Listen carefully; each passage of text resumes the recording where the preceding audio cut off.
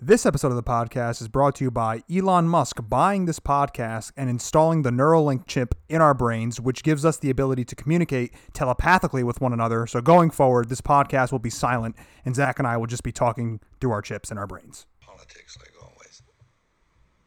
Like cell phones, just as annoying. Politics are everywhere. Being branded a racist in today's public forum is like being accused of communism in the 50s. Whether it's a possibly offensive remark made in a private phone call or the indelicate treatment of a minority who sells drugs to children. The entertainment industry, formerly known as the news, needs villains. There's certainly nothing hypocritical about the media handling every perceived intolerance with complete and utter intolerance. It's bullshit. Ladies and gentlemen, welcome back to Roll the Credits, the podcast. I'm Frank. I'm Zach. I don't have the only podcast. The only podcast that like stalks people for like a week. Kind of what they did. No, not really.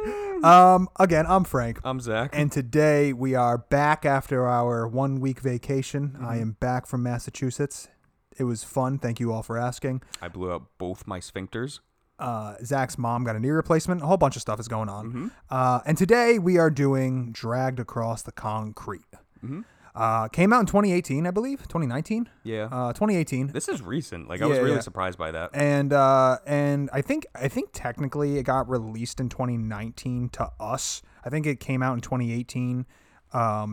Like again, like kind of doing like the film festival stuff. Yeah. So it technically has like a 2018 release. But this movie, I think, got kind of tucked away under like all the big movies of 2019, which was like fucking Once Upon a Time in Hollywood, The Lighthouse. Yes. Like just all of these more like, cause I don't know, S. Craig Zahler is still, I don't think to the mainstream. I don't think a lot of people ever even like heard of this guy or even like know this guy. Maybe they'll know like a movie by him, which is probably Bone Tomahawk, but I don't think anybody, like, if you said S. Craig Zahler, would be like, who? Didn't he also do, was it Cell Block 9? Yeah, Brawl in Cell Block 99. And then this film, this was his third. And anyway, so I think that this is one of the reasons why I missed this film was just because it kind of came out in like a year of movies that was just so big and it was like right before the pandemic. So then it just kind of got tucked away of like, hey, who the fuck cares about this movie? Anyway, came out in 2019, directed and written by S. Craig Zahler and also composed by him. He does everything apparently with his movies. That's refreshing to see. He does a lot for his films. I know that he's like in the editing room all the time with the editors. Again, he composed the film. This movie is like soundtracked by the OJs, which is really cool because the soundtrack is great in this film. And again, written by him and directed by him. And the guy is just like writing novels and shit. He's just like all over the place. And this stars Mel Gibson as Brett Ridgman, Vince Vaughn as Anthony Larsetti, Tory Kittles as Henry Johns, and then you kind of have like your sub characters of Michael Jai White, who plays Biscuit. He's kind of like his little co-partner guy. Thomas Kretschmann, who plays Lawrence, who's kind of like the main villain, like the guy who's kind of orchestrating everything. You have Jennifer Carpenter in here, who's like kind of surprising because she's mostly in just like comedic roles from what I've seen her in. I noticed her and I was like, I've seen your face before. Yeah, but like, yeah. That's literally all it is like comedy roles. Yeah, and she plays Kelly. You have Don Johnson, who I always love to see. He's a very, very small role. He plays like their like lieutenant in chief. And then for the most part, that's really it. As like for people that really, really matter, then you have a bunch of like little sub characters who show up here and there. It's kind of surprising that even what's her name, Jennifer Carpenter is even. She's like top billed, which is kind of surprising because she has such a small role. But I mean, she's on the poster and her name is like pretty high up there with like, you know, she's right after Michael Jai White. So it was like kind of like surprising. And I think that's like kind of smart on his like the way that he markets his films is like just like in a really unique way of like misdirection. Yeah. Well, I wouldn't call it mismarketing. I would just call it more misdirection. Yeah, because it is really surprising when like the character Kelly gets introduced. Yeah. It's like halfway through the film. Exactly, You're like, where are we turning with Yeah, this? yeah. And what this movie is about. And God, oh God, what is this movie about? It's a dense film. And it's basically about two cops who is Mel Gibson and Vince Vaughn, and they get kind of like temporarily discharged. They get put on like a temporary leave from their force after a video comes out of them being kind of rough with a suspect. And there's a video of them, and they basically, Don Johnson, who's like their boss, is like, I gotta suspend you guys with no pay. And Mel Gibson's character can't really afford that. So he ends up coming up with a plan on how he's going to essentially get out of the situation that he's in, which is kind of living in a really shitty neighborhood with his wife and his daughter, and his wife has like medical problems. So he's like, I need kind of money fast, and he ends up kind of finding a way to get money. And it's a very meditative movie. Yes. S. Craig Zahler, in my opinion, makes some of the most unique and interesting films that I've seen as of recently, that I can remember, like, because he doesn't make, not including like a Robert Eggers who's making these, very elaborate, cerebral, like kind of crazy mythical like movies. His movies absolutely, for the most part, take place in reality, but he takes these kind of weird, interesting, maybe even kind of tropish topics that have been done before in films, but he somehow makes them so refreshing, in my opinion. I think that he is so unique, and he's a very, very interesting and challenging filmmaker to watch and talk about. Well, that's why, like, with Bone Tomahawk, when we did it, I was like, this is a very unique Western, because it's like, it starts out so normal, and then you get like those crazy, like, tribal people that like are basically undead. And knowing from that to this, I was kind of waiting for like something crazy to happen. And I will say, like, one thing that like it took me a minute to actually like enjoy from this movie was the fact of this film feels like a realistic portrayal of detectives like playing the role of like staking out, like watching for the suspects to like start moving and like kind of know their patterns. Yeah. Because at first I was like, wow, this movie's 2 hours and 45 minutes, and boy, oh boy, like an hour of it is just them sitting in a car waiting. I mean, that is literally like the last half of the film is like, it's not one continuous shot, but it's one thing that is just getting expanded on. Like, we're in the stakeout, and then the stakeout takes us from here to here to here, and then we end at the end of the stakeout, essentially, and like where that kind of leads to. And it's kind of insane to like for that to be a last hour and a half of a movie. This is the stakeout, and then the stakeout leads to our final climax. Yeah. I mean, again, like it was very weird seeing Mel Gibson and Vince Vaughn like teamed up together. I feel like at points they were trying to do more of like a Jules and Vincent situation, and it didn't always like work out for me. Really? I don't get that at all from them, because they're very, very, the topics that they talk about are very different. Oh, well, yeah, but like the way that they try to like kind of push them on as like a duo, where it's like they have this very like back and forth with each other of like serious cop and like jokey cop. It kind of felt like at times where they were trying to make them a little bit more charismatic than they needed to be. Because, like, you're really brought in as, like, them being just full-on detectives, like, just going in, like, no bullshit, like, guns blazing, where it's like, I'm going to get you any way that I can. And then you start trying to, like, splice in, like, some of the jokes with them. But where are the jokes? What are you talking about? You have like, references? Because when they, like, go into the apartment after, like, subduing what was his name? Like, Vasquez in the beginning.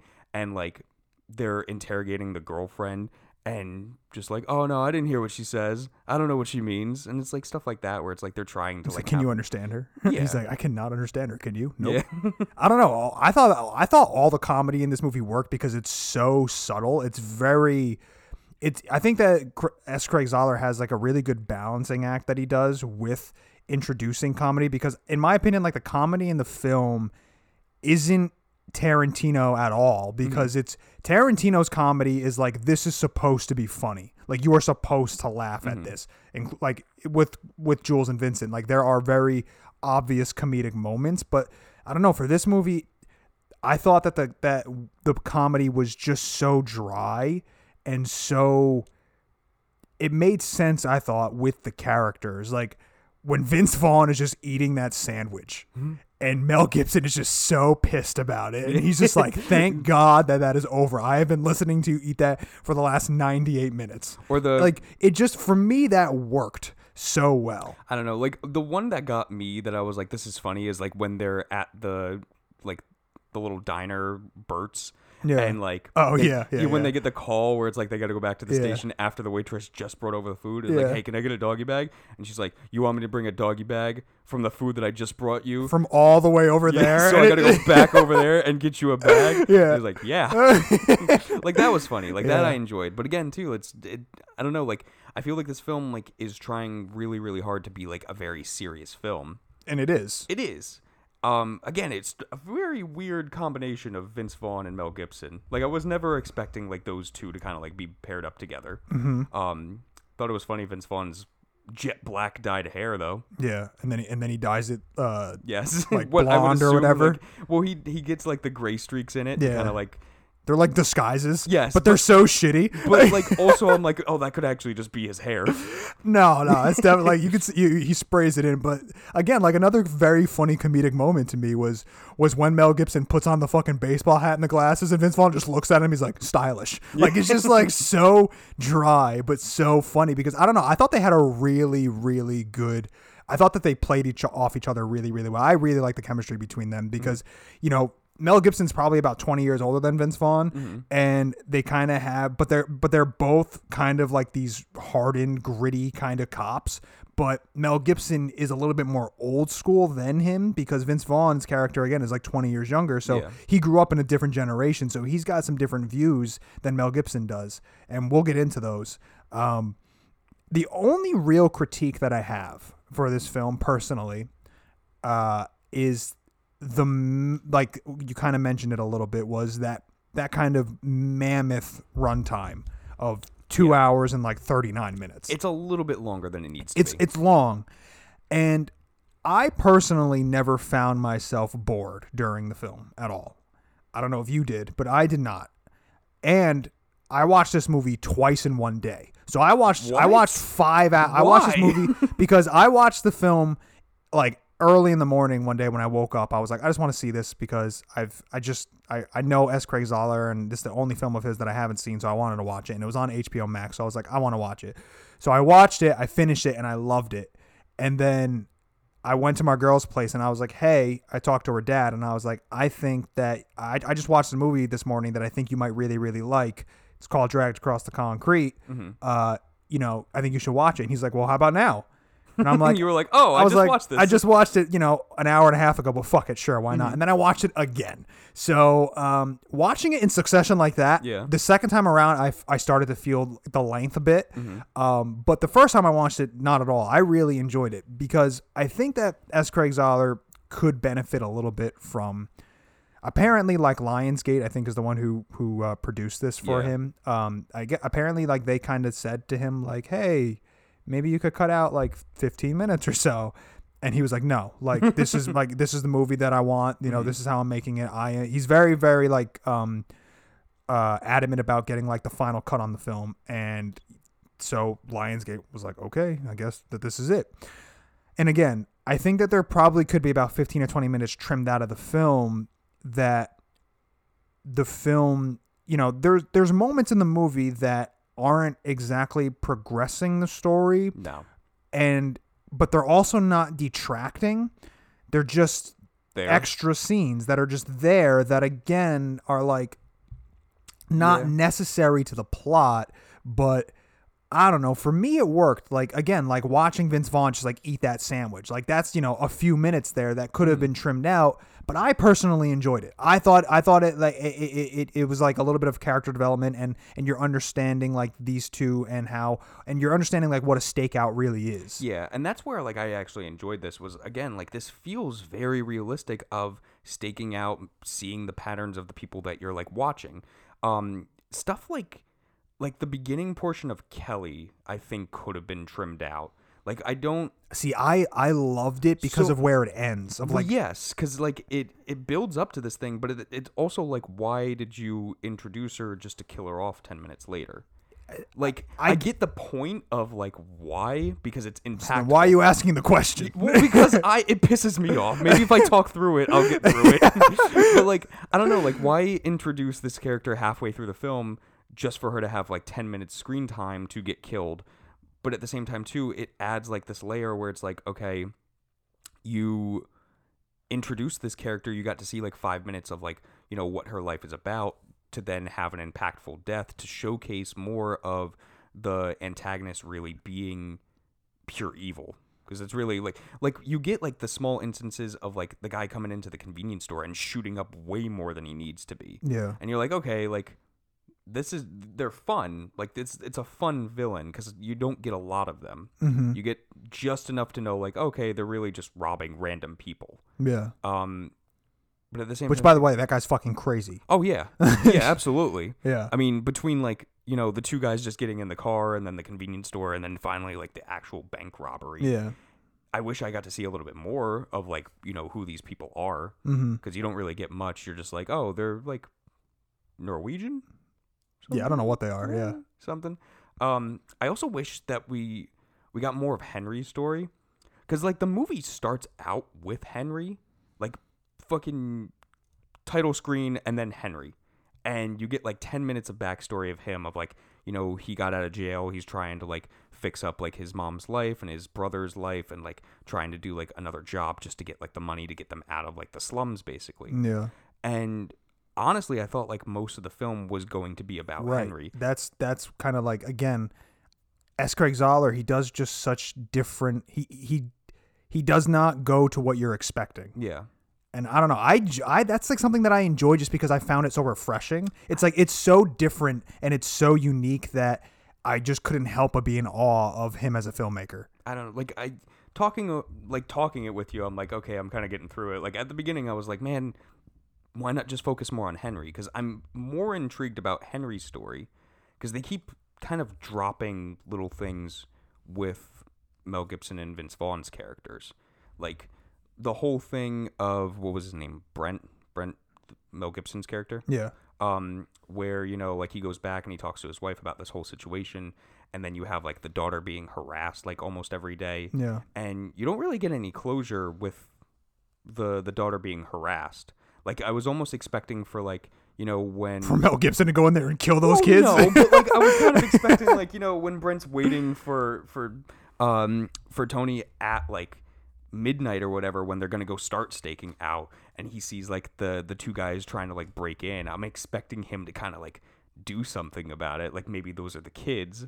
But you don't really get anything. Yeah, no, because that's not really like the focus. The focus is him being like, I lost my job, I need quick money now, like what can I do so I can get my family out of this shitty situation. Which is really funny because it's like they're cops that are now committing crimes. Right. And that's like the irony, right? Yeah. Is like there are cops that are ended up doing something illegal, but they're not exactly doing something illegal. It's kind of like this weird gray area of like they're stealing from the bad guys who. It's a very Robin Hood-esque style. Yeah, and it's just interesting and it's different. All right, so let's go back a little bit. Let's start, because we kind of just like got into it and we didn't exactly like talk about everything yet. So I mean, I have a list, obviously. Oh, of so course. let's go through it. Yeah, I just really love the confidence, I guess, of Zahler, of like him letting these scenes linger, and him kind of trusting the audience on like the tension building that he's doing, like the confidence that he has in the tension building. Because dude, the last hour of this movie is just cranking the tension a little bit at a time, and it just keeps you going. The last hour is like the most intriguing part of this film.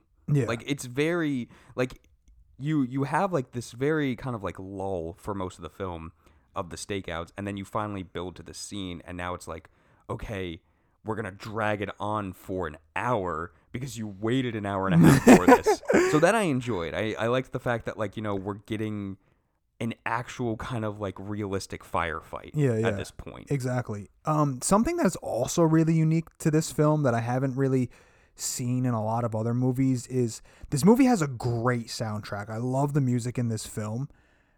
yet he doesn't use any of the music during these really intense scenes. Mm-hmm. The music is like during, like what a normal filmmaker, like when the climax is happening, when the gunfight is happening, that's when the music is happening, or when the tension is building, that's when the music is happening. Yeah. And that's not what's going on in this movie. When the tension is at its highest peak, it is just quiet, and it's you're just with them, and it's so interesting, and I think it kind of, in a way, builds the tension even more because it is so quiet. Yeah. And you feel every footstep that somebody takes, or you hear every click of every gun.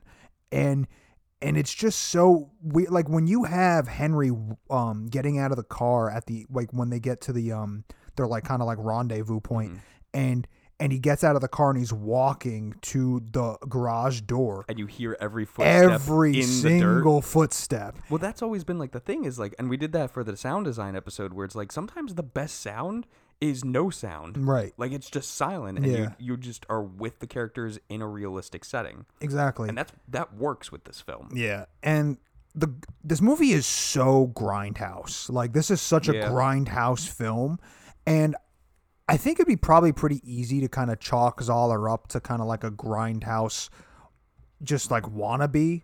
I think that what like makes him so different is the care that he puts into these movies. Like the lighting in this film is beautiful. The way, I mean, when Henry opens up the door to his mom sleeping with that guy, and just that red light comes out of the door and it just like kind of fills up Henry's face. I mean, beautifully shot. I mean, even like how like gorgeously lit the actual bank is. Yes. Like it's overly lit to kind of showcase of like, and then even like the manager too, like way too like He's articulate. so like sophisticated. Yeah, way too articulate for this, but it works so well because it's like you're kind of getting this over stylized version of like, you know, this is a high society bank. Right. Like it's overly lit because you want to see like every little shine of Yeah, everything. he puts so much care into the dialogue and into the lighting and just all of it, man. I mean, the character development and the care for detail is just like that not a lot of filmmakers are doing, in my opinion. I mean, there is a lot of character development in everything. Oh, of course. I mean, like I said before, even within like the first 10 minutes of the film, just meeting Henry, you understand everything about this character. Like you understand, you don't understand like what he did to get into jail, but you understand that like, you know, he was in jail. He comes from like bad neighborhood. He wants better for his family. He wants to provide for them. Yeah. He's going to do it any way possible. And that's 10 minutes. Right. There are plenty of films that don't do that in an hour and a half. So it's like, I understand like all of these characters and like what they mean and like what they stand for in the film. And it's so interesting because I don't know, man. Like I think that a lot of people will find this film kind of offensive because listen, this movie, so these characters are just kind of racist, like 100%. Absolutely. And that might make you as an audience member or as a film critic or just as a person uncomfortable. But I don't think that you should go to a movie and want to be in an echo chamber and only be fed things that you agree with. So understanding like this person's life and the views that they have and the reasons why they have these views. I mean, a great scene is with Brett's wife.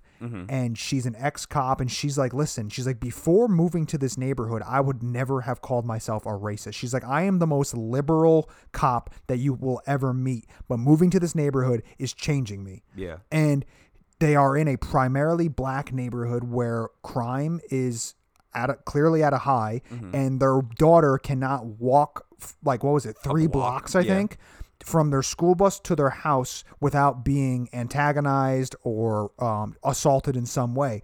And Mel Gibson makes a great point where he's like, she's getting to that age in which they're going, or I think it's actually the wife where they're like, she's basically at this point, like we're on the border of her becoming a woman, and this can basically turn into a rape situation and not just somebody throwing a soda on her. Yeah. and just having like that much detail and understanding like where they come from.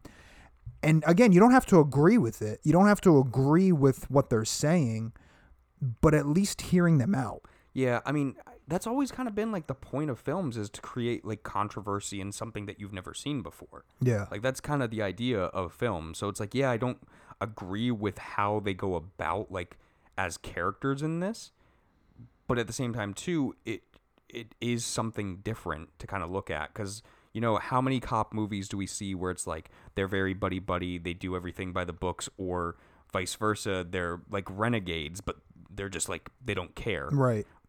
It's like you know that Brett and Tony actually care about what they do, because he has that conversation with their sergeant. Yeah. And there's even great character development there where he's like, listen, he's like, we used to be partners. What happened to you? Like I basically, like, he was like, you never used to be like this. You were never this rough. And he even says to him, a few more years like this, and I think that you're going to become like a monster, basically. And it's just like all of this shit that he has seen throughout these years of being this cop. Yeah. And he really wants to stop like crime. You can tell that he does. But all of this crap has just changed him so much. I don't know, man. There's just so much to explore. Like, there's so much to unpack. Yeah. And again, too, like we talked about it, where it's like the swerves in this film are done in a very unconventional way that I think like actually work. Because again, I don't see a lot of movies that like do certain twists and turns like that. Like even like something small, like they're building to the fact that like, you know, Tony's going to propose to his girlfriend. Yeah. That is like, fucking sad. And it's like, you know, he gets shot by the hostage, which doesn't make sense to me, because it's like at that point, like I get it that they're like, hey, go over, like we're gonna give you a gun, go shoot him, but it's like you're over there now, like you could just not shoot him. Well, no, but it does make sense, because they show her ID and he says, do you have anybody that you love at this address? Yeah. So it's like, if you don't go do this, we're gonna go kill your family. Right. Yeah, that makes sense. But I mean, again too, like, you know, you have that situation where it's like she comes over and shoots Tony, and they play back like the voicemail, and you're expecting her to say like yes, and she and doesn't. Then he still dies. Yeah, but she says no, and it's like, and then he dies, and you don't even hear it too, and it's like, oh well, that's not the response I wanted. Right, and then on top of it, Mel Gibson can't even break the fucking phone, like which is funny, but it's also like this last moment of like, fuck you, he can't even like do it confidently. Yeah, and again too, like another swerve with like towards the end when it's like, you know, Brent has finally like gotten rid of like all these guys, and then Henry kind of helps out at the last minute too, and then you get like this weird kind of like mutual agreement between them, where they're like, okay, we're gonna split the money, what, 70-30 or 60-40? I think it was 60-40. Yeah. Yeah, and it's like now they both don't trust each other, but they're doing this thing where it's like, okay, like let's literally just, I'm going to drag your car. We're going to go to the spot. We're going to get rid of all the evidence, get rid of all the bodies, and then we're going to split the money. Which I really liked, because it's like a very small thing of both of them listening to the same exact song. Yeah. And it was like this one like light bulb in my head of like, oh, like a theme for this film is like literally two separate people being completely different backgrounds, completely different people, and having this, the same set of skills and same set of goals. Yeah. And it's like literally just in that one visual shot. Like, I understood that from this film. But again, too, like, you know, you get them getting to that spot, and they still don't trust each other, and they end up getting into, like, a shootout, and it's like, it was literally over, like, a miscommunication, because they could have been fine. Yeah. They could have worked it out and still did 60-40. But it's so sad. Yeah, but it's like, again, this swerve of, you spent 2 hours already with this character for him to get shot. Yeah, like you're not expecting him to be the one that gets killed. No. And I mean, even like we spoke about it a little bit, like what fucking director and writer is introducing a character like Kelly in the middle of a film and then giving you a whole subplot and understanding that dude, so you understand so much about her from just those 5 minutes. Like she's clearly having separation problems from her baby. She's used all of her vacation time or sick days because she just cannot leave her child. Her husband is not making nearly as much money as her, so she's the one who needs to go back to work and support the family. And she's doing everything in her power to avoid going back to work because she doesn't want to leave her baby. She misses the bus and she tries to get back into her apartment, and the husband says, "Listen, you got to go." And she says, "I will be back. Like, I'll see you guys later." And the whole point is she's going back to work to support her family. And on her first day back is when this robbery happens. This fucking robbery goes down. And it's the thing about it too is the way that he films violence, I find so interesting because it makes the bad guys don't get the type of cathartic release that you want from the violence. Like Kelly's face and hands get exploded. Like literally her head explodes. Her like when she's holding the sock and her baby's sock and she's missing like 3 of her fingers. The other hand is like completely amputated from the bullets. And the reason being is because she is literally trying to listen to the bad guys. She's trying to obey their orders, and she's the one who gets killed. The guy from sending the message. Exactly, to the police. and she's the one who gets killed, and her head gets exploded. But when Mel Gibson shoots those guys, they just get shot quickly. Yeah, and you don't it's get to see, it's anything. Not that like, and it just it's almost not satisfying. It's not nearly as satisfying because of the way that he frames it. Like when these bad guys are shooting these innocent people, their heads are exploding. And it's like, I cannot wait for them to get fucking killed. And you don't get that. But it builds up this hatred for these bad guys because of how gruesome the violence is on the innocent. And then the violence on the actual bad guys are not nearly that bad. It's just interesting how he just films violence. And I love the final shootout. Yeah. It's so meticulous. You know what it feels like to me? I don't know if you ever played like, and it might be because of the like metal mask that they have, but like if you ever played Army of Two, it feels very like Army of Two, where it's like kind of like just 2 guys like shoot out, like just going in, like just playing it smart and kind of like going off of each other on like how to beat these like 4 guys inside this armored van. Yeah. And my God, the softest, hardest hit to that van I've ever seen in films. Like, it feels like he's going maybe 15 miles an hour, and it fucking shoots the whole thing over. Yeah. Very funny. I liked that Yeah. part. But yeah, like the last, like, again, 40 minutes are really interesting. Like, literally how strategic they are, and it shows their background in it too. Yeah. Like, that they've been in situations like this before where they're literally just scoping it out. They're monitoring everything except for the fact of like, Henry waiting on the other side because it's like they didn't factor that in. They thought he just ran. But even like watching the leak from their car, and it's like, oh, Trickle went to a leak. Yeah. Like stuff like they're that. Like they're hyper aware of everything. Yes. It's just so they're just so good at their jobs. Yes. And when he fucking rams like into the back of the car so they can't open up the back seat, and their only way out is through that front door, it's so smart. And I love how the guy's like, okay, we're gonna take your deal. He's like, please, I need medical attention, and he just shoots him. And then he gets on top and he shoots that one guy because he throws in the tear gas. I mean, it's just so good, man. It's so different and so just not what you're expecting. I mean, maybe I'm trying to think. Maybe 6 shots are fired in that shootout? Like, it's not a lot. There's not a lot. I mean, it's more so from the masked men, like the bad guys, like shooting up Henry's friend. Right, yeah. More than anything. Yeah, exactly. And then it's like the sniper gets like maybe like 2 shots off. Yeah. That's it. Mel Gibson does 3, I think. Well, he does 6 because then he has to reload. Oh, right, But then yeah. that's literally it. Like, Yeah, he got yeah. the 6 shots in, and that's all he needed. Yeah. And then the lady the hostage ends up shooting one time. I mean, there's not that many shots in this final shootout. It's just it's so bizarre.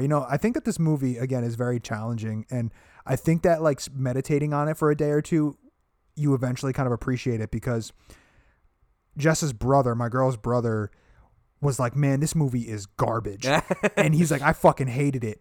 And then I spoke to him like 2 days later, and I was like, I was really surprised that you didn't like that movie. I thought that you would have really enjoyed it. And he goes, you know what? He was like, I wanted to text you about it. He was like, that night I was thinking about it, and he was like, honestly, that was a pretty fucking good movie. So and like Jess's father, he was like, there was multiple times where he dropped his hands and was like shaking his head no. And there was a point in the movie when the bad guys end up cutting open what's his name's stomach. Yes. That was really good. Like, really good practical Yeah, effects for yeah. that. And he cuts open the stomach and they're like peeling around. He literally, Jess's father is like, I have never seen a movie like this. And I was thinking that he wasn't enjoying it. And then when the credits roll, he goes, that is a fucking classic. He's like, I could watch that again. I was like, all right, cool. Like, I'm glad you enjoyed it. So, I mean, again, like, I think it's helpful to, like, kind of talk through this, because I was ready to come in this episode and be like, Frank, I didn't like this. You're going to have to, like, try to convince me that it's good. I think I did. You definitely notched me up from the score that I was going to give it. I think that it's... Listen, I'm not saying that it's a perfect film. I don't, and I think that the mammoth runtime is unnecessary. I think that some things could have been taken out, but I think for me, I just appreciate different filmmakers and somebody who clearly has such a unique vision.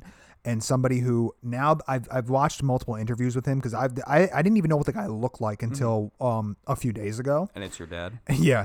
And like just seeing how genuine he is and seeing how much he cares about the characters that he writes and seeing how he writes, and something that he says in multiple interviews is that whenever he writes, he tries to surprise himself. So every day when he sits down, he always wants to like come up with something different. So, you know, and I think that it's successful. I think that every film that he's done so far, he's made something unique and different. I know that you haven't seen Brawl in Cell Block 99, but I mean, that movie is brutal.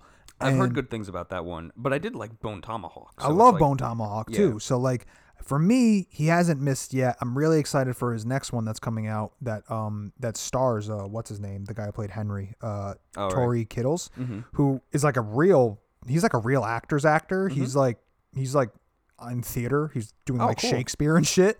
And then he got called for this movie. So like he's got this really beautiful kind of character arc at the end of the film. Yeah.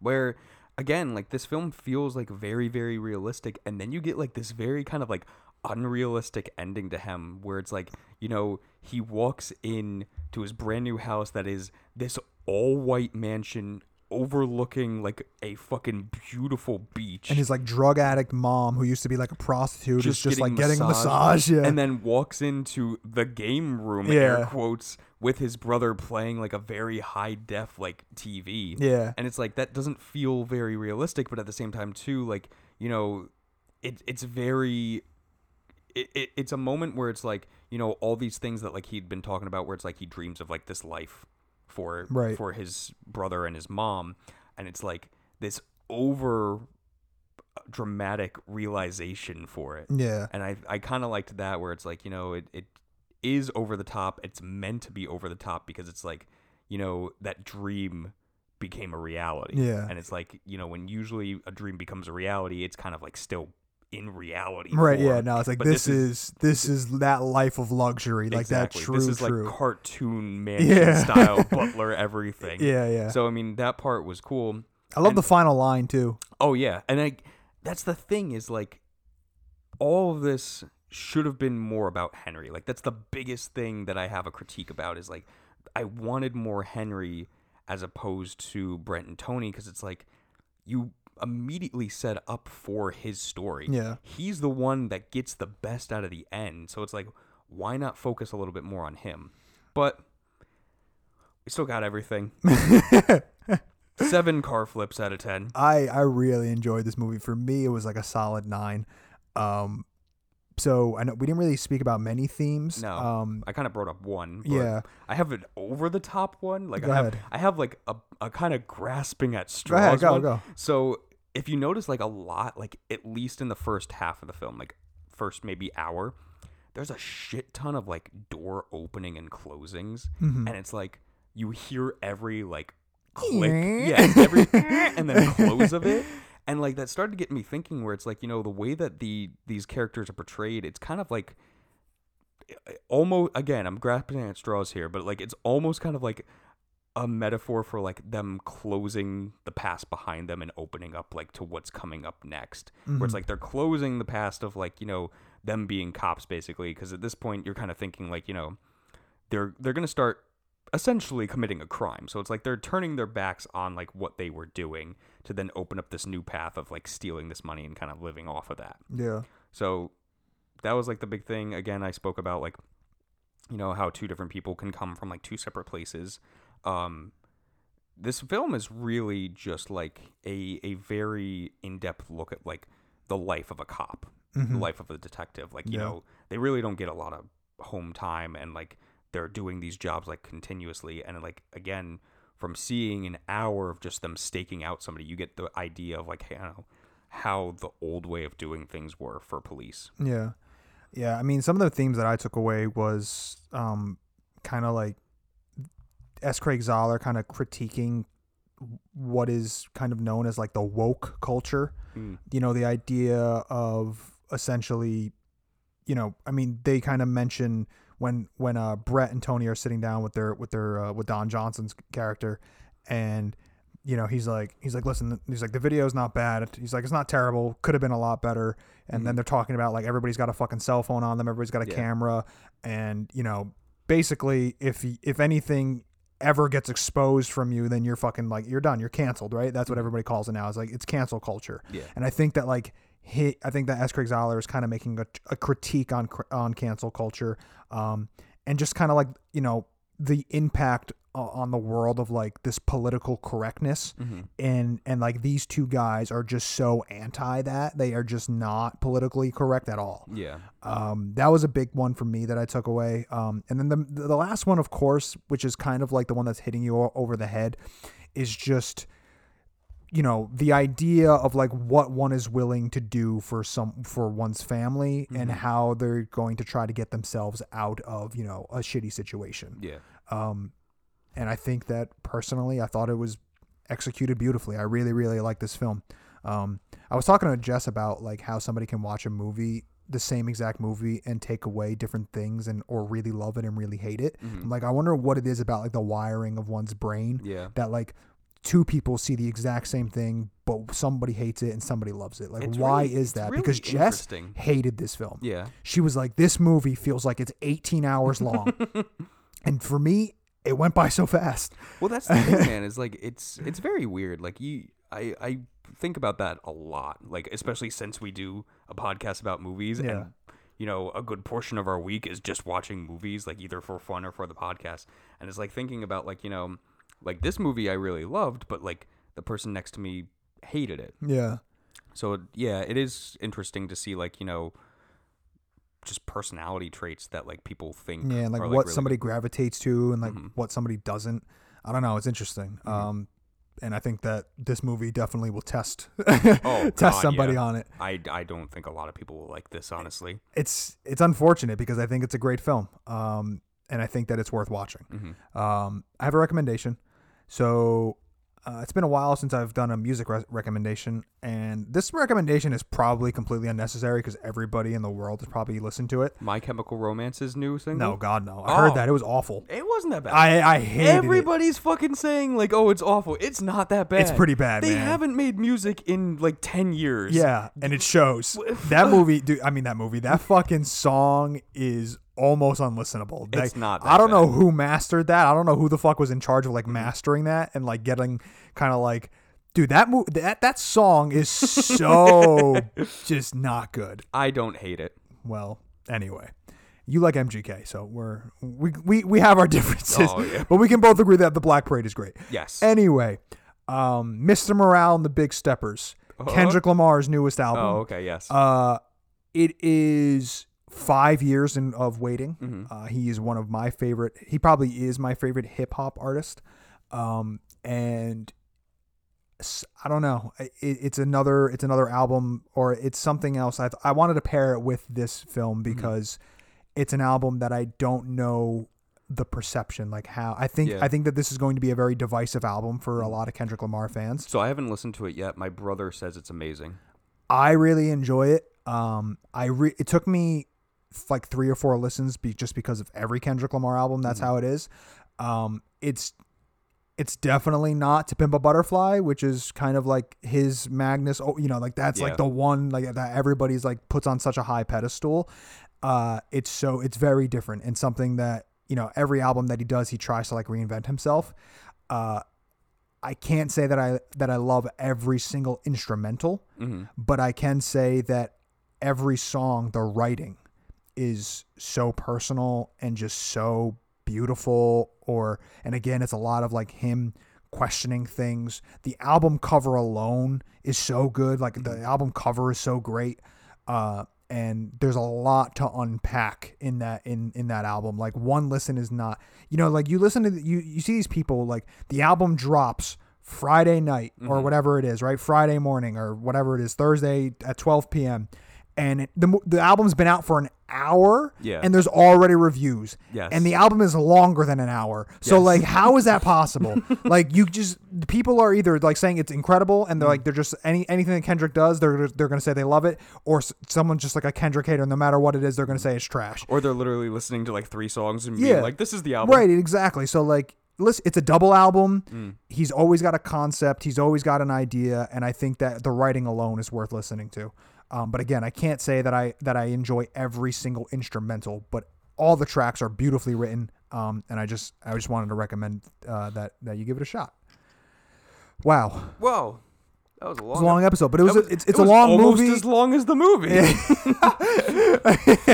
It's a long movie and there's lots to unpack in that film. But again, I would recommend watching it if you guys did not. But then again, why are you listening to the podcast if you haven't watched it? Because you're supposed to be watching the films with us, guys. We gave you 2 weeks. Jesus. Zach, what are we doing next? Well, Frank, I want to do some of our favorite cameos in films. There's a shit ton of people in movies, but there's not a shit ton of people that are in movies for about 5 minutes or so. All right, cool. Look forward to that. Zach, take us out. All right, guys, thanks for listening. Now, Frank, let's go hunt some lions.